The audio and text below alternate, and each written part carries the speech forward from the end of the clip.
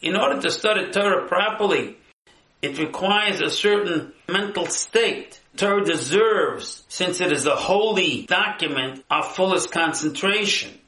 When we get sidetracked, we can't delve into the real message.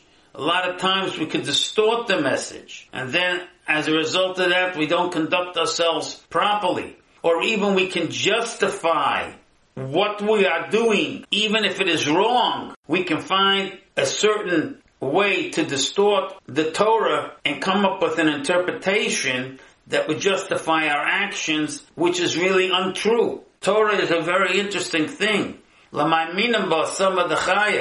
To those people that are righties, that means they go on the right path, they are pure intent, it is a portion of life. And on the opposite side of the fence, people that are going to the left, that means they're not studying Torah, practicing Torah with pure intent.